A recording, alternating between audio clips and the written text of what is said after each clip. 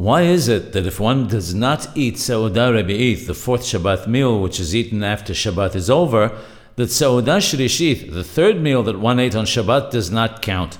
Instead, it's considered to have been in place of the nighttime meal. The reason that is given in the name of the Holy Zohar is as follows.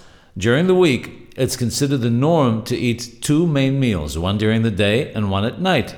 Shabbat is different. We eat Seudah Shrishith, the third meal, which is an additional meal during the day of Shabbat.